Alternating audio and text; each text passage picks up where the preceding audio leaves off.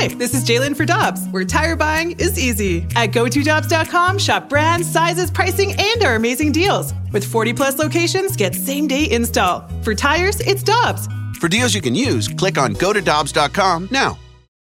When you need mealtime inspiration, it's worth shopping Kroger, where you'll find over 30,000 mouth-watering choices that excite your inner foodie. And no matter what tasty choice you make, you'll enjoy our everyday low prices, plus extra ways to save, like digital coupons worth over $600 each week. You can also save up to $1 off per gallon at the pump with fuel points. More savings and more inspiring flavors make shopping Kroger worth it every time. Kroger, fresh for everyone. Fuel restrictions apply. Hi, I'm Dan for Dobbs Tire and Auto Centers, here to share the easiest way to buy tires. Come to Dobbs. With the best tire brands and the biggest inventory, you'll get your tires the same day at the lowest price, guaranteed. Next time you need tires, get into Dobbs.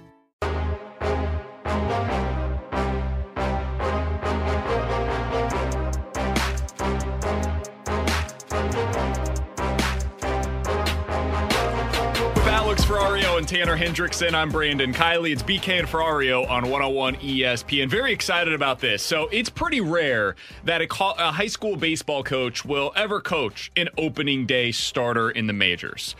Well, for Matt LaCour, he coached Jack Flaherty, Max Fried, Lucas Giolito, and all three are now opening day starters in the major leagues. And Matt LaCour joins us now via the Brown and Crouppen Celebrity Line. Matt, I've got to imagine today is a super special day for you. Thanks so much for hopping on with us. How are you doing, my friend? You are correct. It is a super special day here around our school. So we are all excited and ready to watch a lot of baseball and get the season off to a great start. Man, I got to tell you, I love your Twitter profile label, which basically says, coach some dudes with talent, didn't screw them up, won some games. And boy, are you 100% on with that, with those names that you just labeled. I'm curious, Matt, when you had, and let's just hone in on Jack Flaherty, because that's who us in St. Louis are paying so much attention to today. Did this guy have the intensity then that he does now as a major leaguer? Yes.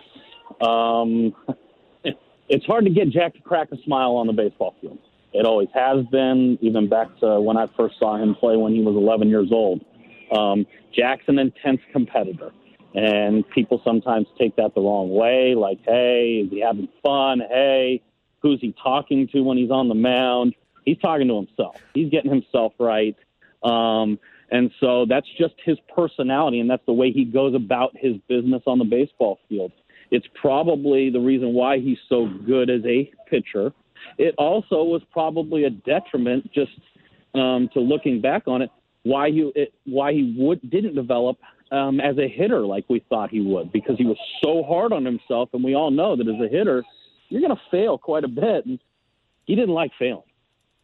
We're talking to Matt LaCour here on 101 ESPN. Can you tell us a little bit more about Jack Flaherty as a high schooler? I mean, we see him today, and he's an outspoken man who is has grown so much as both a person and a player since getting into the Cardinal system. But what was he like as a high schooler when you had him?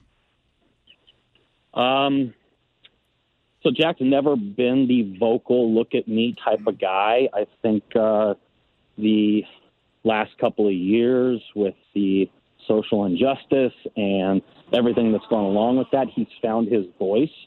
But Jack, when he was in high school, was also pretty much a super intense student. You're going to walk around our campus and everybody loved him.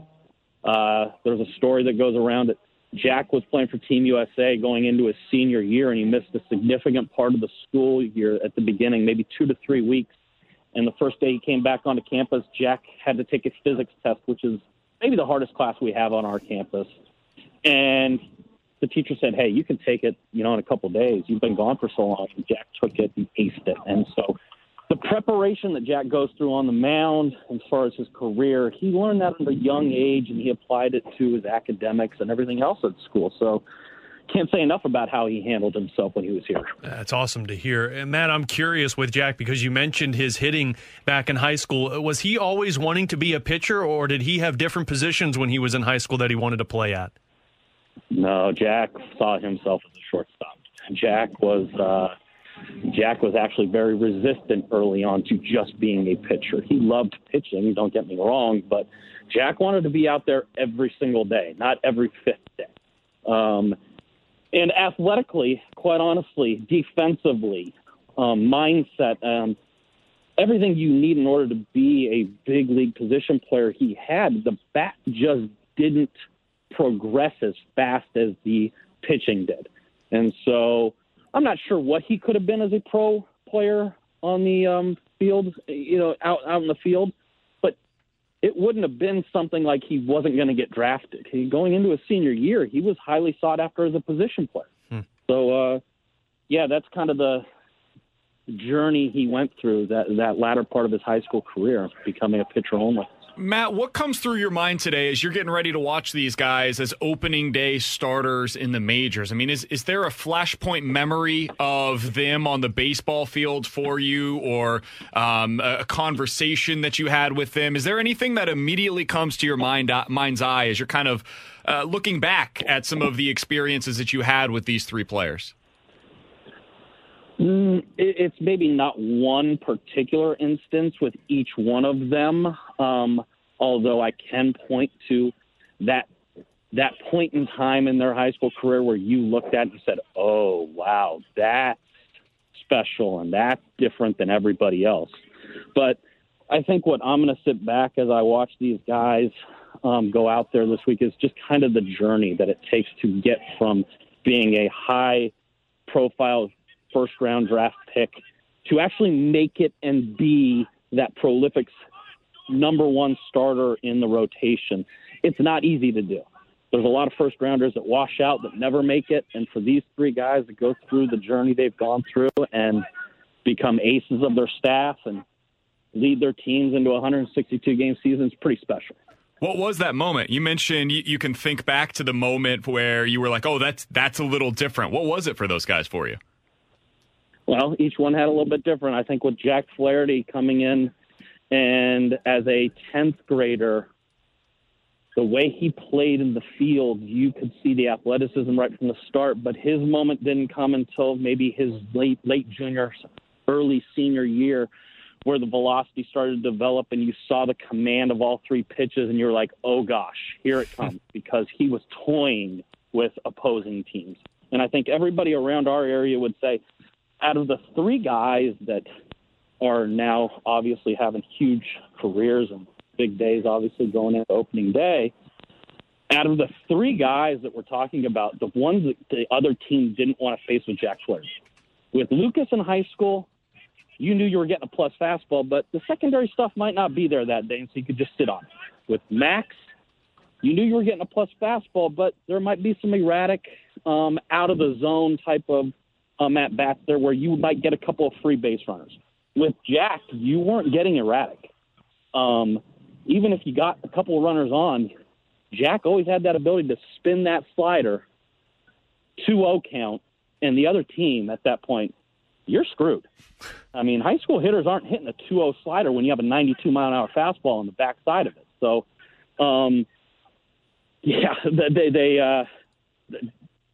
I forgot where I was on that, but that's just kind of the history of what I think teams around our area would say. That's awesome. Well, Matt, I'm curious. Take me back to August of last year, and we're talking a lot about Jack Flaherty, but the other pitcher that you had was Lucas Giolito, who threw that no-hitter for the White Sox. What was that like for you as a high school coach of this kid to see at Major League Baseball, not just starting at the majors, but throwing a no-hitter? Huh. Yeah, we started watching in the office that afternoon. I had it on my computer screen. I think I left to go home around the fourth inning. I get back home. I turn it back on. He still got it. We start watching with everybody around the TV. I mean, I remember the last hit of the game, the last out was a missile to right field where Lucas had a 0-2 count, and he just missed his spot.